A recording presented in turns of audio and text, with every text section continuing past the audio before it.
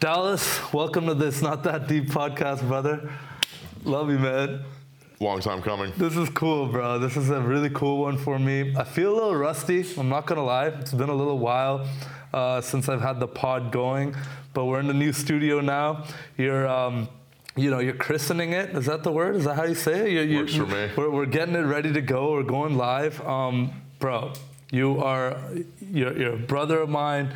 You are a client. You're a great friend. There's so many things that I can call you, man, but I want to start from the very beginning. We were just talking about it right before we started recording of how we really connected, bro. I'm gonna give it off to you. It's a crazy story. I love it. No, it was Steven's story. Literally, I started making these terrible little TikToks because I was like, all right, I need to get better at video stuff. And I had followed Steven for a while, and I had followed you for a while on Twitter.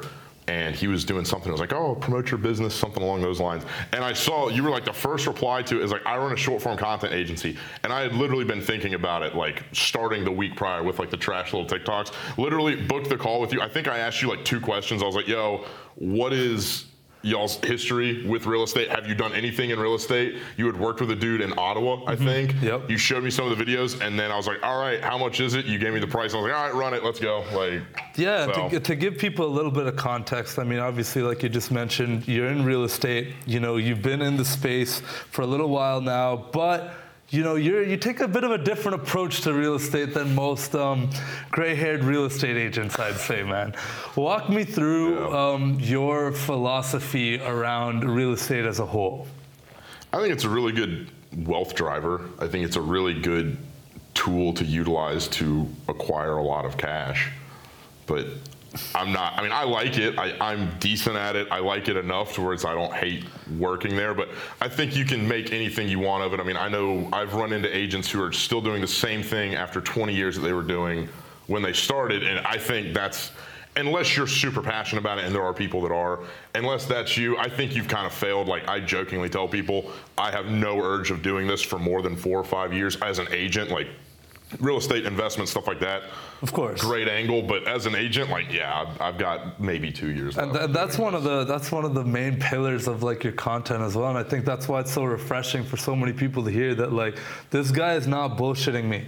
He's telling me as it is, where he stands on real estate as a profession, from an investment standpoint, and that's why I personally I love your videos, I love your content. I appreciate it. It's really cool and special to be, obviously the agency that helps you do that, and like you're telling me that story there, it's so crazy that I had no idea that you followed me on Twitter for the longest time, until we met for the first time in person about a year ago. So about a year ago, we went to VCon together, and I remember we had some one-on-one time after one of the conference days or something, and we had a couple of drinks, and I don't know, we were walking somewhere, and you're like, yo, Deep, I've been following you for a long time. I really respect how you guys have done things. I'm like, you've been following me for a couple months, and it's cool, but I don't really tweet about anything. You're like, no, bro, it's been a long time. I have an anonymous account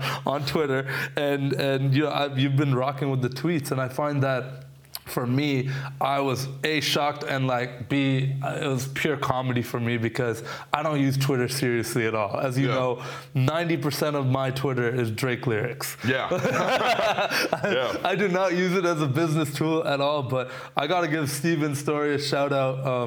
Good friend of mine. He's one of the first people I met in the money Twitter space and just making money online, business, world stuff. We stayed in touch. We were in this mastermind group thing together, actually. And I remember getting on calls with Steven, and I joke with him to this day about it. At the beginning when I started business, I was so fresh. I was so I had no idea what sales even was. I knew nothing. And I know this guy, he was really good at sales. Maybe he was not the best operator of a big company or anything like that, but that dude knew how to sell. All I saw every day was this dude taking hundreds, legitimately hundreds of cold calls for his insurance, whatever he's doing. And I remember getting on a call with him one day, and I was like, man, there's this really big deal I want, and I'm kind of feeling nervous about it. I don't know if the client has that much money, but they seem to portray a lifestyle as you see every day. Yeah. They got the G-Wagons, they got the this, they got the that. They seem like they got money. He's like, hey man, let me tell you something. Like, doesn't matter what he got. Like, I don't care about all that shit. Is his money green?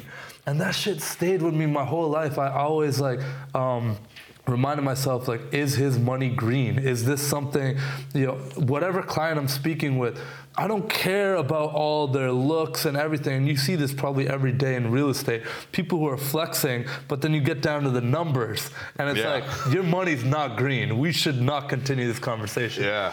Tell me about some stories you've seen like that in real estate where people's money has straight up not been green. Dude, literally, first guy that I not had worked with, but he would have been probably like the first like big deal, relatively speaking. So in Atlanta, obviously prices are different, but he was buying, it was like $750 in the W downtown, really nice building. Dude, I remember end unit, so it was like gorgeous view all into downtown, all this stuff. I think I'd been an agent for like 6 months. Okay. Got him off of like some of the stuff that I was like, the ads that I was running. I was like, damn man, like this is really working. This is really cool. So we go look at the thing, and he was an interesting character.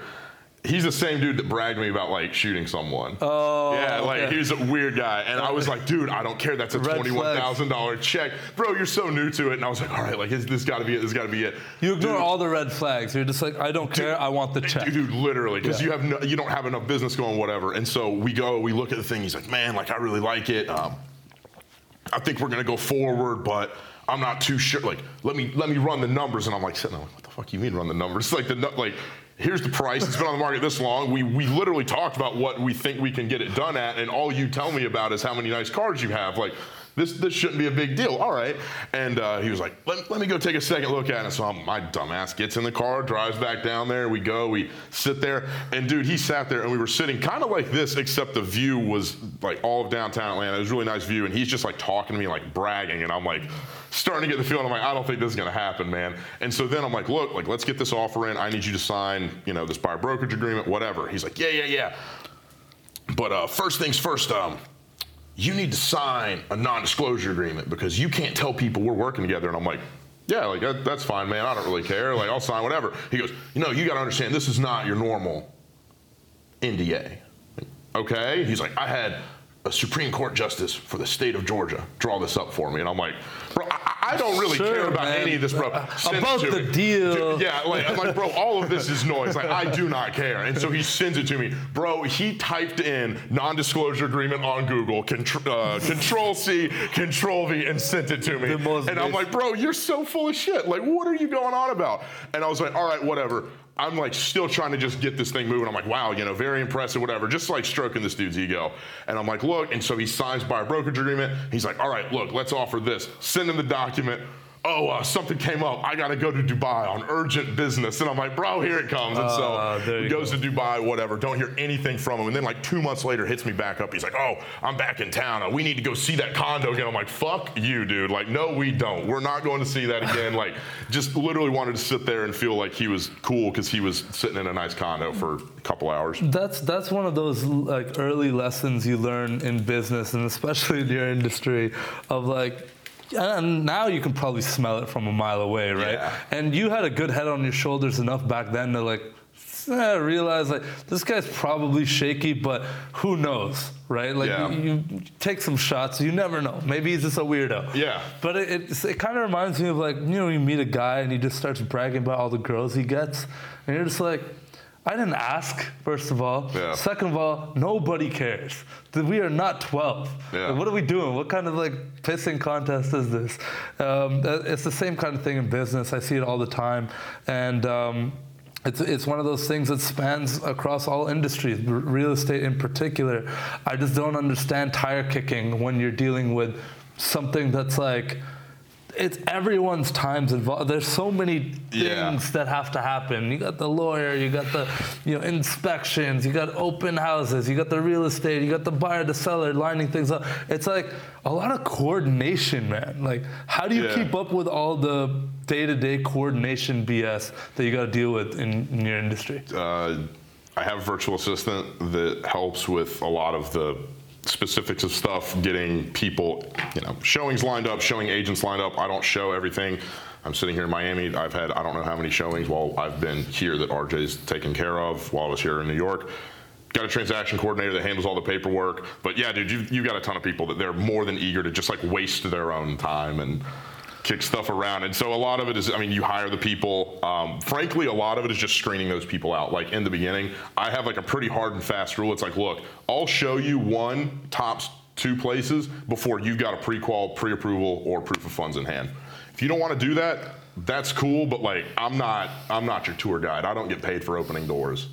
Exactly. And so, it's like, oh, well, you got to understand that your situation's probably not that different. Like, I've heard that story a dozen times. Your situation's probably not. So you screen the hell out of them on the front end to make sure that you don't let them in the door. And then once they're in the door, Crystal's my transaction coordinator. She handles all the paperwork from contract to close. And then RJ's the VA, helps do a lot of the coordination on that end, just getting times lined up, people agreeing to show the home, sellers agreeing to, they'll be out of the home, that kind of thing. So yeah, I like the way you approach it. So you got like a small team. It's a good core little team, but at the same time, it allows you to be sitting here in Miami right now for a week basically to create content and to hang with the gang. Have some good times. But that's a really important lesson that both Jamie and I had to learn early on in the business, is that like when it started off as just me and him, right? We were doing everything, right?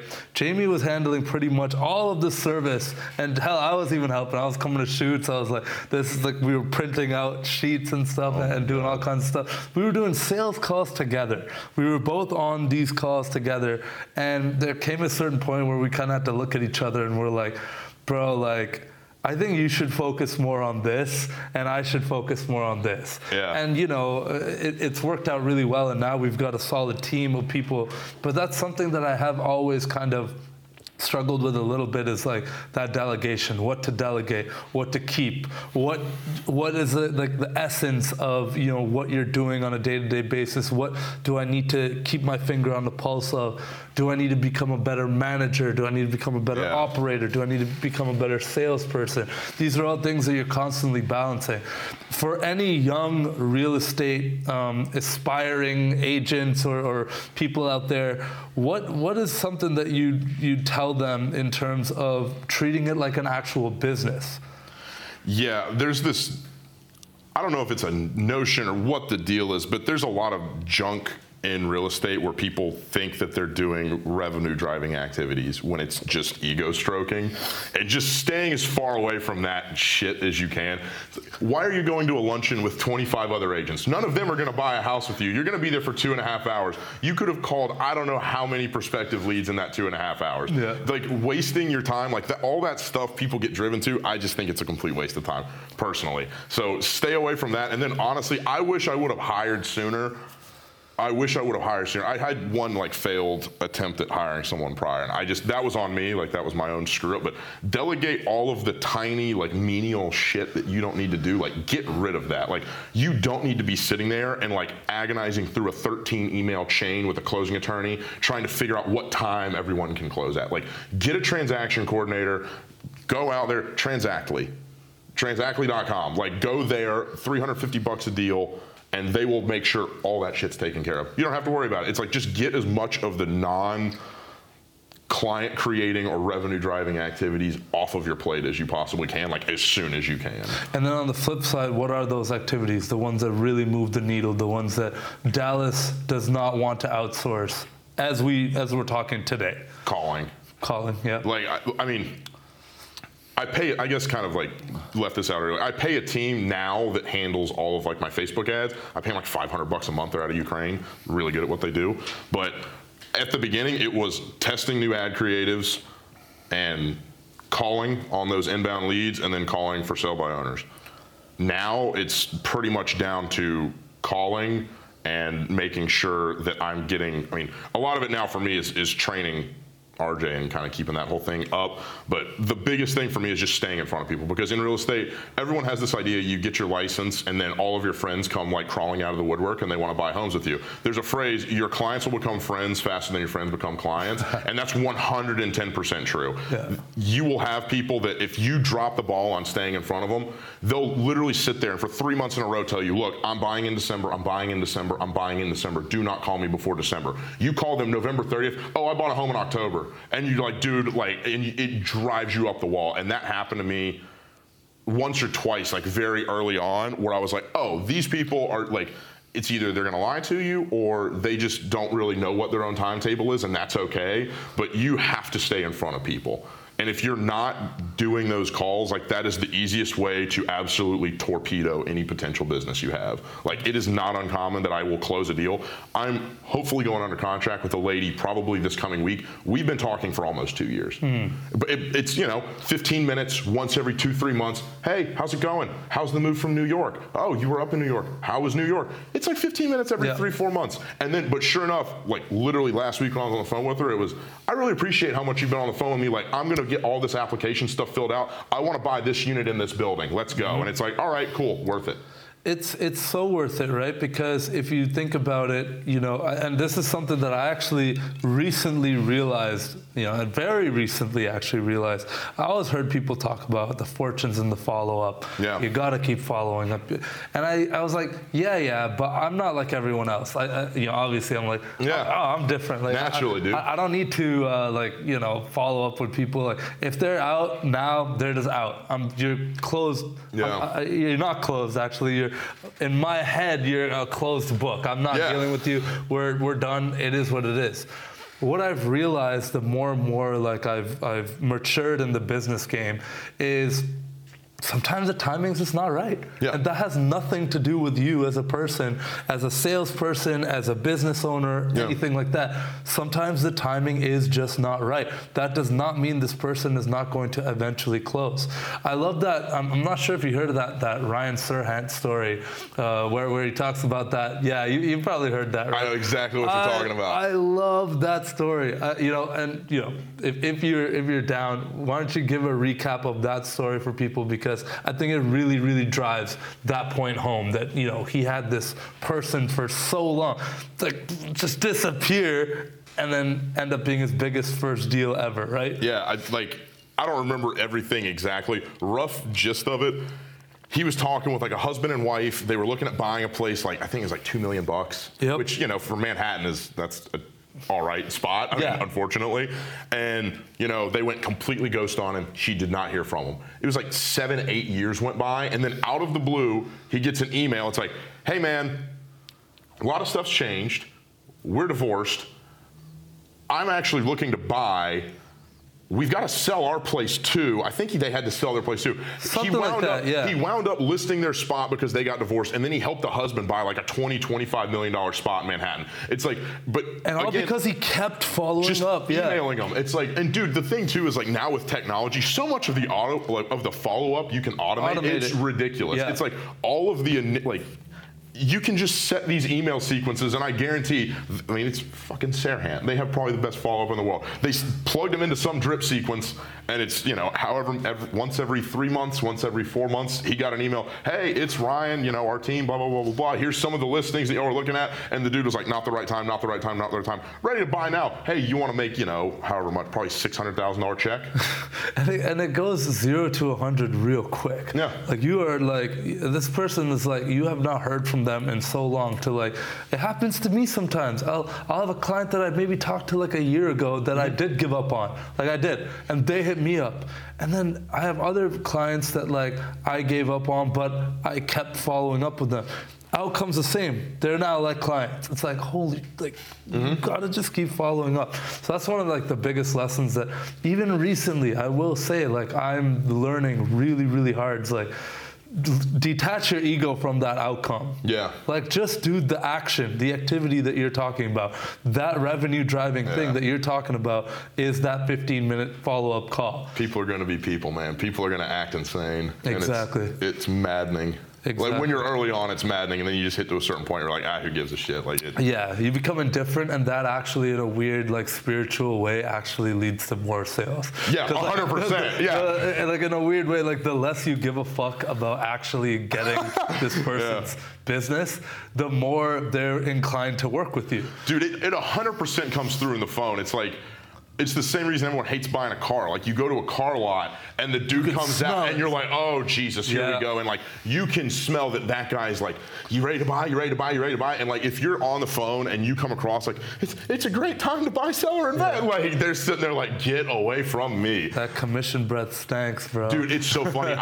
Joey was with me. Joey's a dude that he's just got his license. He's brand new agent, and so he'll like come, like he was at my place listening to me make phone calls. I was like, look, this is how I handle it. And he was like, it's something to the effect of like, you're so short with people, or you're so not like gushy with people. And I was like, dude, if they want to buy, they're going to buy with me because I'm going to stay in front of them. If they don't want to buy, me like sitting there with like some cheesy ass smile on my face, like, hey, how's it going? Like just being fake, like that's not me. They're going to smell it. It's going to be inauthentic, incongruent, and they're going to go, we're good, and they're going to keep their distance. And it's like, if you're serious about it, when people are ready to buy, and same thing with you, like you just said, they'll hit you up out of nowhere.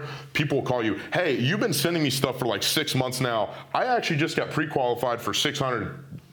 I saw you sent one last week. Can we go look at that? And you're like, game on, let's go. It's a beautiful thing, man. Yeah. And I think, something to add to that is that in this business game, something that I've seen happen so frequently is that people focus on, like you said, like being way too friendly, trying to be super like follow the mold, the cookie cutter, the textbook way of being whatever it is you're trying to be, a real estate agent or whatever. It's like, well, I have to drive the Benz and be like this, and I have to have these types of business cards, and I have to make sure that I'm doing all these open houses. I got these pie charts. I know you love. Oh, Jesus Christ! Charts. Yeah. All these types of things, right? But it's like the actual thing that matters, the thing that moves the needle, is like being 100% authentically yourself. I don't think that this is limited to real estate or any industry.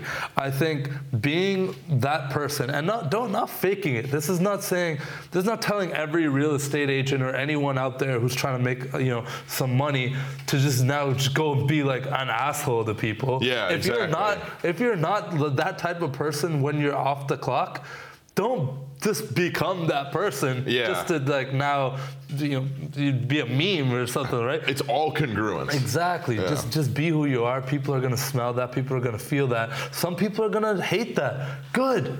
I probably don't want to do business with you then. It's better. We've both saved each other so much headache. Dude, you saved yourself so much time like sitting there, and it's like if your idea of a real estate agent is someone that's going to do like you watch South Park? Yeah. Okay.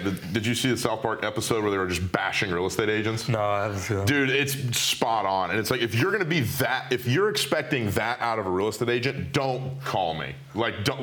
Stay away. It's not going to be me. Like, I'm not going to do that. Like, you can do your job well without being a meme of the profession you're in. It's beautiful. That's why I think what you've done is so refreshing. That's why I love the content that you put out, and that's why you're gonna win. Ultimately, a lot of people are gonna come to you over some complete like cornball real estate agent person just because you're top of mind. That's where I want to kind of switch gears to a little bit and talk about the content, because that's also a big part of the strategy, right? Yeah. You had things come out of being on people's timelines. You had people recognize you. You've had opportunities come across your table. Yeah. You've had hires. Talk to me a little bit about how the content has helped you stay top of mind for people. Dude, I mean, the mortgage broker that I work with saw me on TikTok, was like, hey man, saw your stuff, we should connect. Super authentic dude, young. I mean, he's a little older than me, but young dude, super hungry, busts his ass. Everything you could want out of like working with someone, because I don't want to call it a partnership, but kind of. It's like we're both working with a buyer to get them into a spot. So it's like, I had gone through I don't know how many prior to him. He's been the best one. Joey, the dude that's working with me now, brand new agent, got in touch with me off of TikTok, and he's like, hey man, like I've got some questions, and we just started going back and forth. He was like in the process of getting his license. I was like, bro, screw Keller Williams, come work with me. He's like, okay. So got in touch with him. Shane, shout out to Shane. Shout out to Shane. Just kind of like very, very early stages. I mean, I met him probably like a month and a half ago, but I mean, he's doing a lot of very impressive things inside of real estate, and I'm doing everything I can to try and help him with that and be a value add to him with that. And none of these would have occurred if I wasn't putting out TikTok content with y'all. I mean, like, it's not even enough to just be consistent with it. You have to be consistent with the right things, which is like the most infuriating thing ever. People are always like, if you're just consistent, it'll all work out. No, if I consistently walk into a wall every single day, that's not going to get me very far. Like, you're just being consistently wrong. Like, that's not all right. I hate that advice. It's, you hear so many people are always talking about like, just be consistent. It's like, with what? Like, what are you being consistent with? I see some people, I'm not going to name names, but there's certain people who put out content, and it's just like every time they put it out, I'm like, you actually would have been better off. The world would be a better place if that did not see the light of day. You might as well have kept that on your camera roll. Keep that one to yourself, Cham. Keep that one to yourself. I hate it. It's horrible. It's not connecting with anyone. It's not delivering any value. I'd rather watch the type of content that, like, I'd rather watch some prank YouTube content that at least made me laugh. At least it gave me something, right? Like, it's anyways. Instead of watching it, and at the end of it, you're just like cringing yourself. You're like, oh Jesus, why? Why did you say that? There has to be strategy behind it at the end of the day. But you know, on a broader scale, and first of all, appreciate like the kind words. Obviously, I wasn't fishing for something just for our agency. I want to talk about like as a whole. We wouldn't be sitting here today if it wasn't for leveraging social media. Right. And we kind of started the podcast talking about that. You know, right now we're in such a weird landscape with the social media space. You got, you know, a lot of people out there completely write it off, and they're just like, this is just bad for you. There's nothing good about it. It's a cancer. It's the worst thing to ever happen. You got other people on the complete other side of the spectrum who are like pumping out 8 pieces a day, going all in, like content is the only thing that matters. Right. I think that everyone listening to this should take away that, like, creating content that actually, you know, connects with a community and does something. Like, it does not have to be a strong call to action on day one to buy my thing. But if you are giving something to people, if you're connecting with them, if you're telling some kind of story, that value it has value. It's hard to put a dollar value on it day one. But building trust with people, building an audience, and being there and showing up over a long period of time, that's the type of consistency I can get behind. 100%. And like you said, you can't put a dollar value on it day one because you're just not going to see the doors that it opens. It's like Chandler, like face value, it's really nice to have a mortgage broker you can work with that they get deals done smoothly, whatever. He literally pulled a deal back from the dead that wound up being like a $9,000 commission check. It's like, that's like, if I would have, you know, 4 months into it, been like, oh, see, nothing's happened. Like, I just throw your hands up. But it's like, you've got to have some semblance of commitment to it for the long term, and also like course correct and make the little minor adjustments along the way. And it's like, you're going to win if you do that, like 110%. And if you don't, like worst case scenario, like you said, you get around a bunch of other people that are like-minded that you otherwise would have never gotten in contact with. This would not have been happening otherwise. Like, it's, I don't know. I don't know how you can bash on it, but you know. Exactly, man. I want to switch gears a little bit and, you know, kind of similar, you know, talking about consistency. Something that, you know, I have utmost respect for you, and I think it shines through in your content and the type of person you are. And how you present yourself is how consistent you are taking care of your body and training. So talk to me about how jiu-jitsu and how training and, you know, being an athlete overall has helped you, you know, overall in business and life and relationships and everything. I think it just makes me a better person. I mean, I've been playing baseball. I played baseball from the age of like 4 or 5 for 15 years. And then when that ended, it just like turned into, I mean, honestly, I went through like a bit of a low patch. Like when I was in college, I just got super lazy with a bunch of stuff and like pulled it back together. But I mean, lifting weights and training jiu-jitsu. When he says lazy, he was just partying. That's what he was Allegedly. Yeah, you know, eating like fried food in a fraternity house with a bunch of dudes like drinking beer, you know, not exactly the epitome of health for a couple of years. But no, I mean, I think if you take care of your body, like your body is a vessel that if you don't take care of it, it will make your life hell. And I mean, you know just as well, if not better than I do, like doing this type of work where it's not clock in at 9, clock out at 5. Yeah, it's relatively stressful and it's relatively taxing because your cortisol's up, so you're going to get sick more and just all that bullshit. So it makes a lot more sense to at least try and take care of yourself. Saying this while sitting here drinking tequila, of course. So not exactly the epitome of health. It's good for the soul. Exactly. Come on. So it's all around wellness, right? Absolutely, yeah.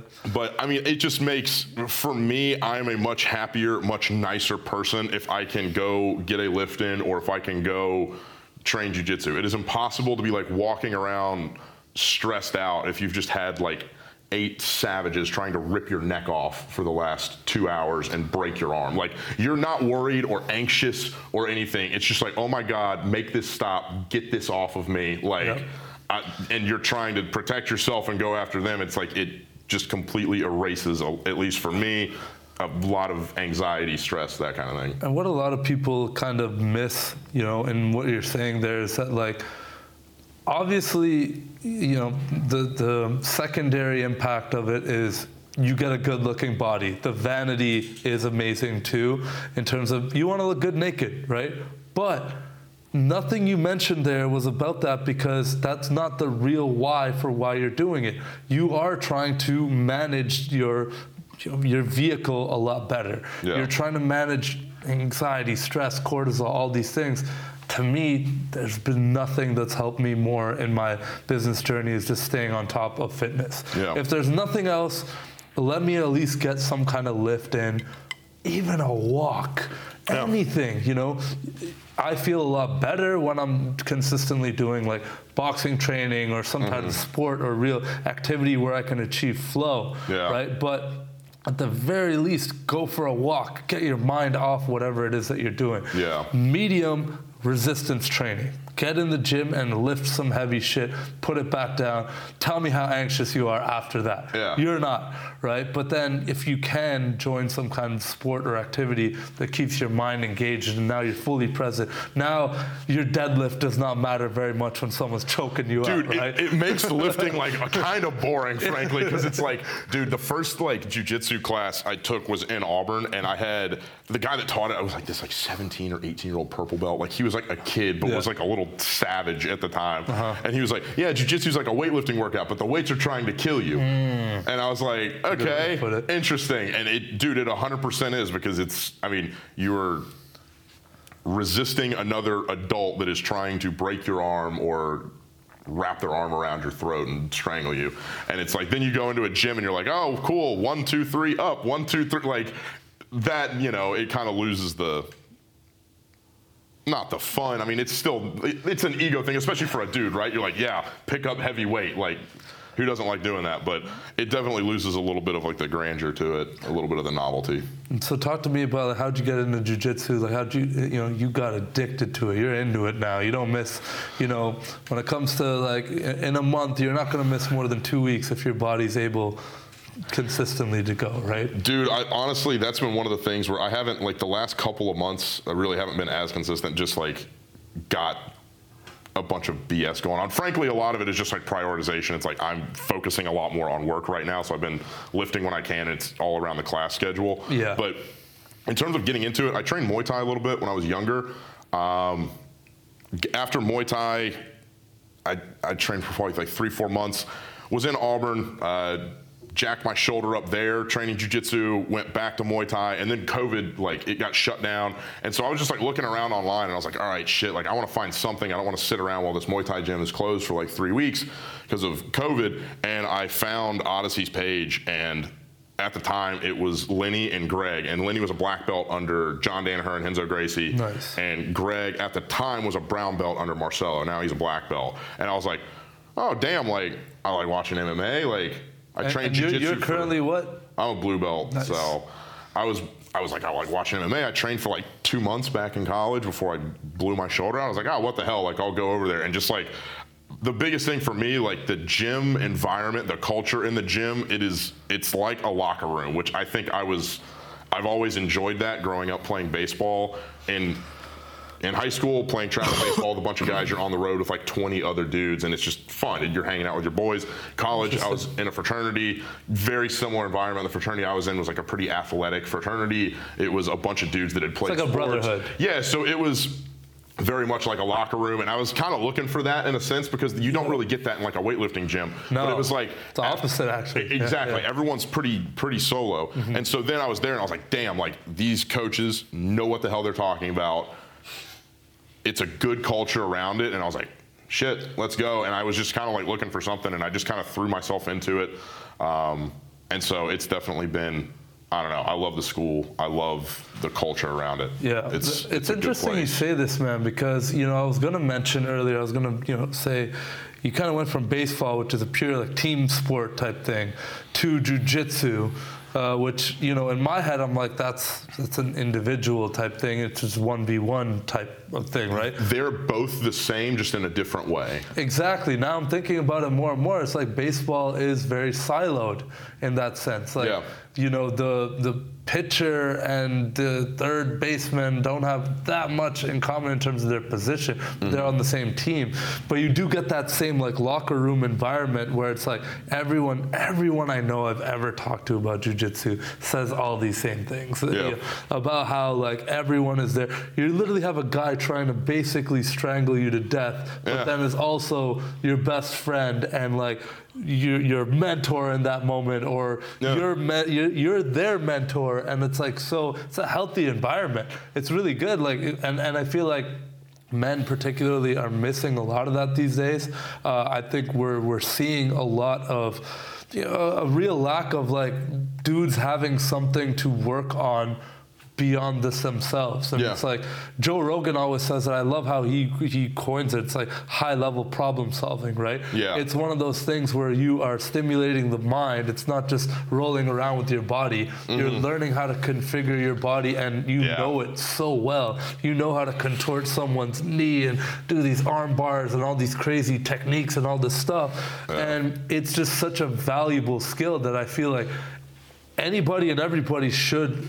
I mean, I'll say it. I feel like everybody should invest in learning some martial art. Yeah, 100%. Some form of martial art. I think that should be a mandatory thing in school.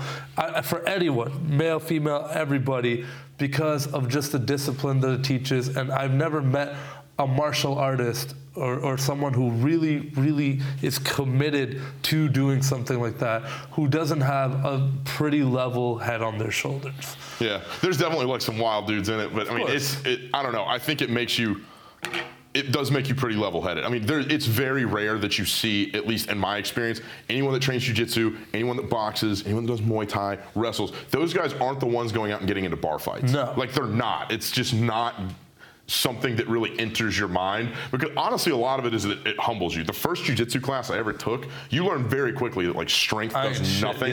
Dude, I was like probably 220 at the time, and Jashub Sermons was like 145 pounds soaking wet, like ripped my arm apart, like just literally was. I probably got tapped 5-6 times in 5 minutes, and that was him not really going crazy. Another dude that I trained with, Jack Meehan, same thing, just takedown, pass guard, choke, takedown, pass guard, choke, over and over and over. And I'm like, yo, I have 50, 60 pounds on these dudes, and I'm getting manhandled. But it's such a metaphor for life, for business, for everything. It's not necessarily fair. It doesn't matter if I'm bigger than you or whatever. Yeah. There might be someone, like, there might be 100-pound dude who could fuck me up in less than 30 seconds, but maybe I could sit on him. You know, if I could just sit on him, I could maybe fuck him. It's just like it's such a weird thing. It's such an equalizer. It's such a. I think martial arts are an incredible thing, but yeah, for me, I think everyone should be doing something like that, some kind of sport, some kind of thing where you can achieve flow, right? For me, you know, I can't do the jiu-jitsu because, you know, a good friend of mine is super into it. Shout out to my boy Scott. I remember he really convinced me to come out rolling with him, and I'm like, dude, I've had shoulder surgery. Like I can't do this. It's not that I don't want to. I would love to. I physically cannot. You're gonna rip all my joints out of the socket. So your shoulder's dislocated like 17 times. Oh my God, more than that. Way more than that. Yeah. But anyways, within like 30 seconds of rolling around with the dude, and he's going so light, and he's half my size, right? He's got my arm, and I'm just like, dude, I have to tap. Like, my ego says, hell no. Bro, my shoulder says something completely otherwise. Bro, that's like the way you get hurt in it is like everyone that gets catastrophically injured, not everyone, but most people that get catastrophically injured, they do it to themselves. It's like an ego thing. They don't want to tap. Dude, I remember I was at this competition one time, and I've only competed once. I want to compete more, but I just haven't been consistent, which, like, that's on me with, like, getting prepared for it. This guy, right before I had my match, this dude did not want to tap and got his shoulder snapped. Literally sounded like a baseball bat breaking. It was brutal. I'm literally sitting there, like, getting ready to go compete, and this dude is on the ground, like, groaning in pain, and just like, oh Jesus, oh my God. And I'm sitting there, I'm like, I'm just gonna pretend this isn't going on right now. Like, this is ridiculous. But it's that kind of ego. There's a How dude, do you follow that? Bro, a guy got his leg literally ripped apart, like ACL, I'm pretty sure his Achilles got messed up all the way up to his hip. It's a brutal leg lock. And at the end of it, he was like, yeah, well, at least I didn't tap. It's like, yeah, bro, at least he's going to walk out of here. You're going home in an ambulance. Yeah, like, he's driving home tonight and making love to his wife. You are fucked for 6 months. Yeah, you're not walking for 4 or 5 months. Like, who really won? Like, congrats on not tapping, moron. But it's a bigger thing, like the ego thing, right? Like that transcends anything that you're doing, right? You see it in business, you see it in, you know, relationships. You see so many. It just keeps popping up in life where people are just not willing to put that aside and just realize, zoom out and look at the bigger picture. Dude, I think jiu-jitsu helps so much because, like, one of the things Greg would always say, like, especially when we were like white belts, is like, you're not really going to learn this until you get the ego out of the way. Because, like, if you're sitting there and the only thing you're concerned with is not getting tapped, you're not going to be trying to properly execute the techniques. You're not going to be applying the stuff you're doing. You're not going to take the right risks. You're going to spaz. Yeah. You're not going to get anywhere while you're spazzing out, and you might hurt your training partner, and now you're an asshole and a spaz. Yeah. And now no one else that's good wants to train with you, and a lot of the way you get better is like a blue belt or a purple belt is like kind of willing to pulling you along, like, hey, I know you did it this way, next time try this instead. Well, if you spaz out and headbutt them in the nose and break their nose, you think they're going to want to help you out? They're going to be like, yo, fuck that guy, like, he can't control himself. It's equivalent of someone, like, in sparring, just taking it way too seriously and trying to knock you out. It's like, bro, what are you doing? You're like, dog, this isn't a title fight. Like, relax. Seriously, there's no belt on the line. But dude, it's nuts. That kind of, I want to then kind of talk a little bit about what we were talking about before. Is like the priorities then, right? Yeah. Obviously, like you mentioned, like jiu-jitsu, you know, is a very important part of your life. But sometimes there's seasons. Right now, work has taken more priority. I can relate. Right now, fitness, as much as, you know, this is like what I want to achieve with this podcast as well, is being very real with like what's happening right now, right? Yeah. I can talk, everyone talks about how like important it is to have your fitness and your sleep and don't drink and taper mouth and ice baths and all this body optimization, life optimization stuff. The reality is, as young business owners with a million things going on, there's different priorities, right? So talk to me about like how you kind of evaluate right now what to focus more on. How do you know what plants to water in day-to-day Dallas's life? The way that I've kind of I mean, it's shifted a lot, and like honestly, jiu-jitsu is a good timeline for it. It's like when I first got into jiu-jitsu, I was a brand new real estate agent. When you're brand new, you don't have a ton going on. At least I didn't. So I was devoting a ton of time to it. And then as the job, as the career, whatever progresses, you have more time commitments with it. It's like the way I see it is I'm 26 years old. I would rather dump I'm not going to be a professional jiu-jitsu athlete. That's not going to happen. Mm-hmm. I'm not going to go win ADCC. I'm not going to be Gordon Ryan. I know all of that.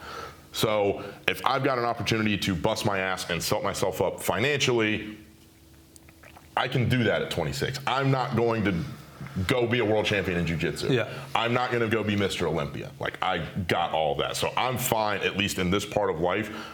I want to make sure anything that I can do to nurture the business that I have, and like now as I start to branch out and like buy a couple of properties, make sure that those go well. It's like the way I see it, if I can do this really, really well over the next 3, 4, 5 years, by the time I'm 30, I will have my financial future set.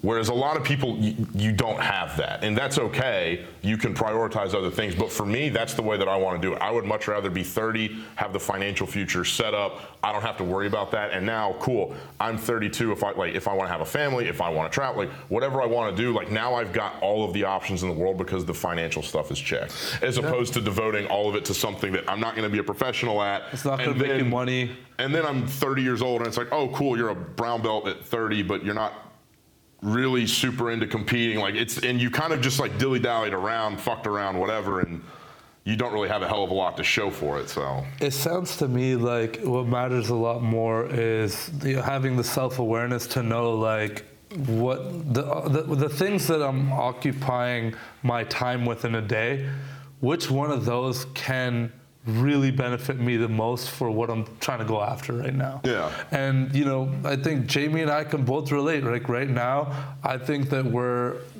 indexing a lot more effort on growing the business than anything. I think we can safely say that nothing else is more of a priority right now than that, right? But then there are seasons where it's like, hey, look, like I want to train for this thing, like, this marathon or this competition, like whatever it is, right? Like I'm gonna dial in my nutrition, my sleep. For me, I like to drink a lot. Sometimes I will take a month, 2 months, and be like, I gotta. Pump the brakes for a second. Hey, that's a season. That's balance. Yeah, that's my version of balance. I relate to that so much. It's like I don't know. I'm not like a go out, have like a singular drink and like that's that. It's I will never be that. It's like I would much rather go be kind of like locked in, not really going out doing too much, and then it's like, all right, you want to go take a week or two and you want to go have fun? Yeah, go have fun. Get that, handle that, and then get back on the horse and keep it moving that way. Exactly, and the big takeaway there is just constant self-awareness and evaluation. Mm-hmm. Always almost like, I know we don't do it or I can't speak for you, but for me at least, like I don't have a formal a journal or something where I like check in and rate myself on things or whatever. But like when you're being a piece of shit. Mm-hmm. Like you can look in the mirror and you're like, yeah. Yeah, like no, I mean, and that's okay. Like just acknowledge it. I mean, it's like where people get all fucked up is when they sit there and they want to play this like denial game and they pretend like it's not that. It's like no. Well, like actually, what I'm doing? No, you're out. You're having a good time. That's okay. Yeah. But also, if you keep going out and having a good time, and that's twice a week, every week, for a few months, we got a problem. There's a compound effect of that. We need to course correct here. But you can go out and do it. Just be aware of be mindful of the shit that you're doing. Like it's not, I don't know. I don't think it's that crazy to do. Yeah, no, to me, that's the version of balance. That's look yourself in the mirror, the ultimate truth. Dallas, the podcast has been amazing so far. I've loved this. This has been amazing. I wanna wrap it up though with kind of one final topic that I want to discuss with you before we have you again. We're gonna do this a lot. This is gonna be first of many, right? But when we first met in person. That time at VCon, you were kind of opening up to me and telling me how significant a role your father has had on your entrepreneurial, your business journey. Talk to me about that a little bit. I want to hear it. I want to hear why. What impact has he had on you and why? Yeah, he's he's probably the hardest working guy that I've ever met in any field. My dad's old for my age. He's 77. He had polio. Mm-hmm. 2 of the 3 people I think that had polio in the town he lived in died. But he lived, and his dad was like, my kid's not only going to walk, he's going to play football, because in South Georgia, that's a religion. And so, I mean, I don't know. I've like psychoanalyzed him, at least to myself, a little bit. So it's like, I think that's probably a big role for him. And so I've gotten to see kind of the last 20 years of his business career and just get to see like what that looks like and how hard he's willing to work. Like I have this one distinct memory. I was probably in like 6th or 7th grade, and I didn't know this at the time, but he was under a lot of stress. And so I was like up playing video games until like 3 o'clock in the morning, as 7th graders on Modern Warfare 2 do. And I was like, oh, all right, I'm gonna go to bed. And the way that the house was laid out, in order for me to get to where my room was, I had to walk past this like walkway where their room was. So I walked past him, and he was leaving the house on a Saturday at like 3 o'clock in the morning to go out and go work. And he like on his second kind of side gig, we'll call it, because this was all kind of in the aftermath of 08 and that kind of stuff. So it's like there was a lot of repercussions. He was in the banking industry. There was a lot of repercussions that kind of carried forward. It wasn't like 08 happened and then everything went back to normal. It was like, at least for the situation he was in. So I got to see like how hard he was working, and I was like, holy shit, he is going out to work at 3:30, probably 3 o'clock on a Saturday morning. And like, I remember he didn't exactly look happy to be doing it, but I was like, okay, like, and I didn't know, I was a kid, so I wasn't exactly privy to like what all was going on, but it wasn't a good time to be in banking. So, you know, and I don't know, that's something that's always stuck with me. And then 2, it's like, as he's kind of been involved in some other different stuff, it's like, I've been so fucking fortunate that I have someone that I don't have to question if they have my best interest at heart. Mm-hmm. And not only in like a parental standpoint, but also from a business standpoint, because he's someone that, I mean, he's got 50 something years of experience across all of these different areas. He's been involved in real estate a little bit, so I mean, that certainly helps, but just in terms of like the business side of it, how to handle people, hiring people, training people, like all of these things that otherwise I would have had to fuck up. And I've fucked up in other areas. Like he jokes all the time. He's like, yeah, you got to go make your own mistakes. You don't get to make the mistakes that I made. And so it's like, I get to like bounce ideas off of him, get his opinion on stuff. It's valuable. And it's someone that I look up to a lot from their own success and their own work ethic. And I think that's invaluable, especially in a day and age when like everyone's trying to sell you some $6,000 course and why they need to be your mentor. And it's like, I don't know, I got lucky. I don't have to go out and like pay for a fucking mentor. Like I got one that I don't have to question. He's not just there for my money. Like he's there out of his own like desire to help me as his kid. And yeah, I don't know, just the combination of seeing the work, I talk to him probably once every day, every other day, like at least, just like going back and forth about different situations. And it's like, I don't know, I can't say enough how fortunate I've been in that regard. That's beautiful, man. So, I'm glad, I'm really, really glad that you're able to share that, because you know, not everybody gets to have, you know, a father figure like that. You're obviously very fortunate in that regard, but you're not taking it for granted. You know what I mean? You're not taking advantage of it, is what I'm saying. It's like you're using it, and you're valuing the relationship enough where it helps you and you guys can bounce off each other. And I'm sure he gets it's probably such a proud feeling to see your son, you know, crushing it. Like you're doing really well. How old are you? 26. 26. Too kind. And you're out here crushing it, man. Like I'm really proud of you, bro. I'm proud to call you a brother. I'm proud to call you a friend, a client, so many other things. But I want to finish the podcast on this one question, man. What's next for Dallas? Buy up a bunch of investment property, quit being a fucking real estate agent. Let's fucking go, I don't know, move to Miami or something, make Jamie happy. We need that. We need that, brother. Not the Jamie, man. I'd love that too. It'd be great, man. But I love you, man. Thank you so much for coming on the show today. This is great, first of many. We're gonna make some money, man. Thank you, brother. We're gonna have some fun. It's fun. Love you, Doug. Boom.